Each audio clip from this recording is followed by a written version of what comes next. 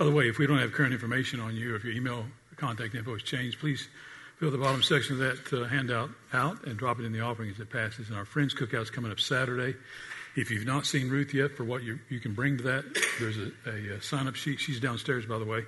There's a sign-up sheet in the lobby in the back on the table, and you can see what's already been signed up for and what is still needed for that. So I encourage you to come and be a part of that.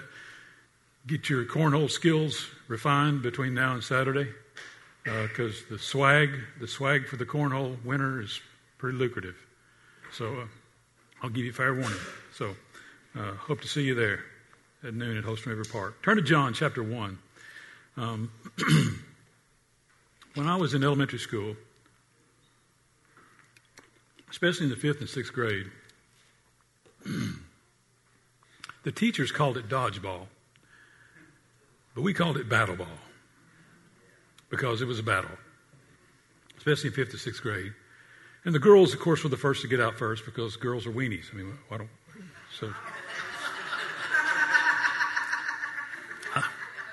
I knew that'd spark her eyes. But the girls usually got out first. And it was down in the 5th and 6th grade, usually to me, Malcolm, and Skip, with the final three in the game. And depending on who was on Malcolm's side, Malcolm was the equalizer. He was the one. In fact, it's hard to beat Malcolm because Malcolm, even in 5th and 6th grade, his hands were bigger than mine today. And he was probably, 5'6" or so, 5'7", 6th grade. Long, lanky guy, big hands, long arms.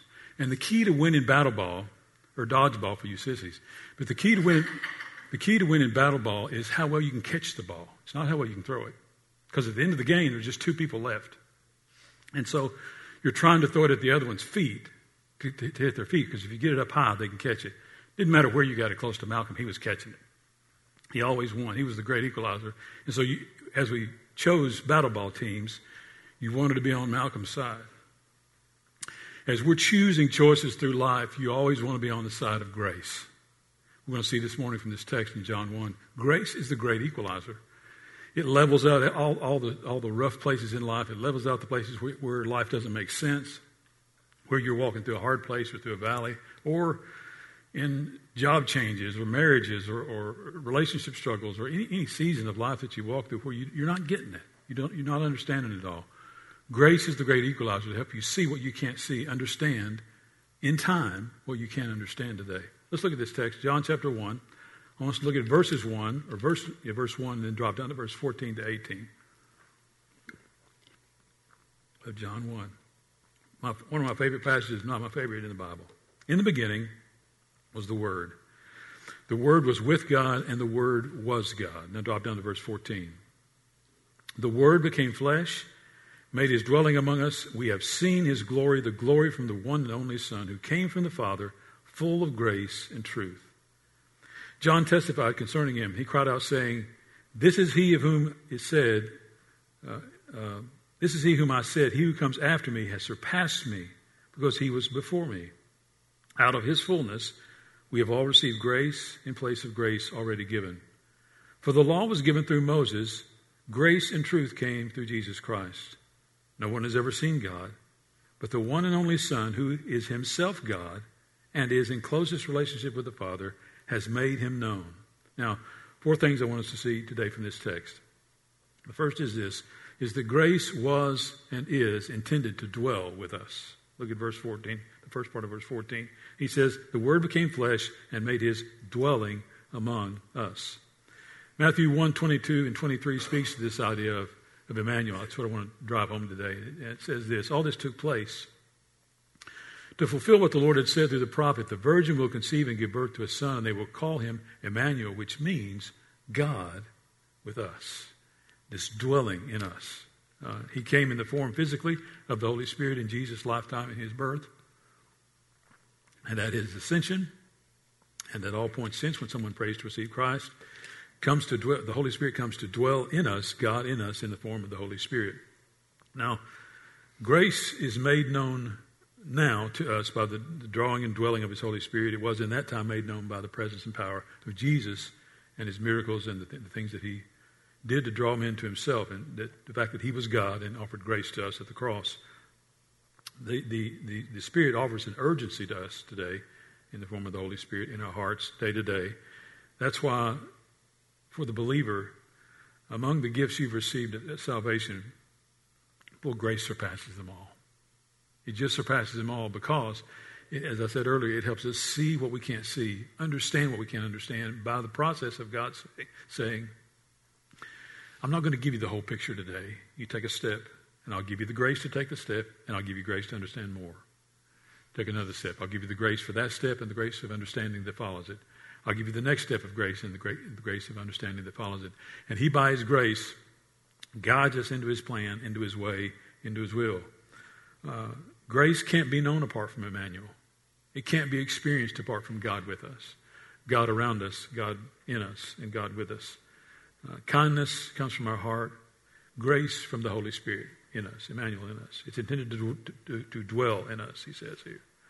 The latter part of verse 14 says that grace was and is not only intended to dwell with us, but intended to bring us balance. Grace is intended to bring us balance. Look at the last part of verse 14. He says this, came to dwelling among us. We have seen his glory, glory of the one and only Son who came from the Father. Watch this, full of grace and truth. Came from the Father, full of grace and truth. Now, Jesus walked in perfect balance of those two things. It's hard for you and I to get that balance, but that's where we need to try and strive to seek. He walked in perfect balance. Here's a couple of examples. You know the story of God coming to the temple to run the money changers out of the temple. He did that because they were stealing. It was a normal process for Jewish temple leaders to sell off the excess of what had been brought to the church for offerings and so forth. But they were stealing from the people, charging exorbitant prices for whatever it was, doves or meat or whatever had been brought to sacrifice. He sees that thievery taking place and runs the money changers in truth out of the temple, saying, my house is to be called the house of prayer, but you're making it a den of thieves. Lays truth down to them and overturns their tables and chases them out. The other thing that juxtaposed to that story is this story of Zacchaeus, who was a thief himself, yet climbed up in a tree, as you know, to see Jesus. And Jesus calls him down out of the tree, says, let's go to your house and have a little something to eat. Associating with sinners what was taboo in that day, not to be done. Similar story with Magdalene. Magdalene caught in the act of adultery. The law says she's to be stoned. The Pharisee says, what do you say? Well, I say that you who are without sin cast the first stone. Your rock's fallen. The story of grace and the story of truth embodied in the life of Jesus himself. That's where you and I are to seek this balance as we seek to walk out this idea of our faith. Most of us are usually lacking in one of those. We're usually lacking in either truth, meaning that we fail to be honest with ourselves and honest with others, or we're lacking in grace, meaning that we're lacking in a sense of gratitude and transparency with which we live our lives in front of others and before others. It's easy to lose our perspective on those two things in alienated worlds. Either if you're real conservative and you think, I go to church, I pay my bills, I drive a minivan, I'm trying to do my best to, or if you're on the liberal side of things, you think government's supposed to provide everything and it's supposed to be the answer to everything, and that we're gods unto ourselves, little gods unto ourselves. Grace finds itself in the middle of those two places. Grace says, yes, you who believe the Bible, you who go to church, if you're going to err on the side of truth, but look at those around you that don't believe those things and pour grace all over them. But it's hard to do, isn't it? It's hard to look at you folks who don't believe what you and I believe and don't see, in fact, they're trying to alienate God from our culture many times intentionally by design, and give grace to those kinds of folks. I'm going to tell you this, though. Grace is a far more contagious picture of God's love than truth is. And I'm a guy who errs on the side of truth. Grace is hard for me. That's why I love teaching this kind of teaching, because it's far easier for me to see truth and say, here's right, here's wrong, get in the right way. Here's God's way, get in the right way. And life's going to work for you. Well, what if I can't see that? What if I don't understand that? What if I've never walked that place? I need to pour grace on folks to give them the time and available access to get in that place. So If our need is for balance, but we need it, our churches need balance. Our jobs need balance. We all need balance. And we all need Jesus because we all need balance. And we all need balance because we all need grace, usually. We err on the side of truth, if you're like me. So it's intended to dwell with us. Grace is and was. And it's also intended to bring us balance. The third thing is this. Grace was and is intended to grow in us. Look at verse 15. John testified concerning him and cried out, saying, "This is he of whom I said, he who comes after me has surpassed me because he was before me. He who comes after me was also before me." So what he's saying is Jesus was before time, in time, and after time. He was saying that he is eternal. He who comes before me to be baptized by me lived before me, lived before creation of the earth began. He who was before me is now in front of me and will be after me. He is timeless, this Jesus, this God-man. So he says he became flesh, verse 14, and had to grow up. How did he do that? Listen to the story in Luke chapter 2, verses 39 to 40. When Joseph and Mary had done everything required by the law of the Lord, they returned to Galilee to their own town of Nazareth. And the child grew and became strong. Watch. He was filled with wisdom, and the grace of God was upon him. How did he grow up? With wisdom and the grace of God on him. You know how you and I are to grow up? With wisdom and the grace of God on us. You know how those behind us are to grow up? With wisdom and the grace of God in and on their lives. He was just as he was physically and mentally nourished, he was also spiritually nourished in the grace, in the favor, more or less, is what grace means, of God. That he saw the favor of God in his life. So, as we grow in wisdom and knowledge, we also grow in this thing called grace. Listen to Acts chapter 20, verse 32. "Now I commit you to God and to the word of his grace, which," watch this, "can build you up and give you an inheritance among all who are sanctified." This grace can build you up, can grow you, and give you an inheritance among all who are sanctified. He's saying here that our growth needs to come from a platform of the grace of God being poured into us and from us into others. That's how we grow. So just as being physically overweight can be hard for us physically, being spiritually overweight, which many of us are, we've soaked in far more than we squeeze out. And many of us are spiritually overweight. He's saying, let the grace come out of your life. Let it be squeezed out of your life into the lives of others, is what he's saying here in this passage. And he's saying to as you digest the word, as you digest the truth, you squeeze the grace back out of it into those around you. As you soak on the truth of God's word here on Sunday, on your own, in your own home, at your lunch with the Bible on your phone, as you soak in the truth of the word of God, let that be lived back out by way of grace. Let grace come back out as evidence that truth is coming in, he's saying here. So this idea of growth is such that we feed on the word, digest the word, and give it back out, live it back out by way of grace. So if we're spiritually overweight, we're not going to do that very well. Just like if we're physically overweight. Grace in and grace and truth out. If our spiritual health is out of whack, and this is true of me, vastly true of me, if my spiritual health is out of whack, it's usually because grace is out of whack in my life. It's not because truth is. I see truth. In fact, I hunger for it. I chase it. I chase it here week to week to give it to you. But if my life is spiritually out of whack, it's usually because grace is lacking in me, that it's not being lived out very well. And that's true, probably true of most of us.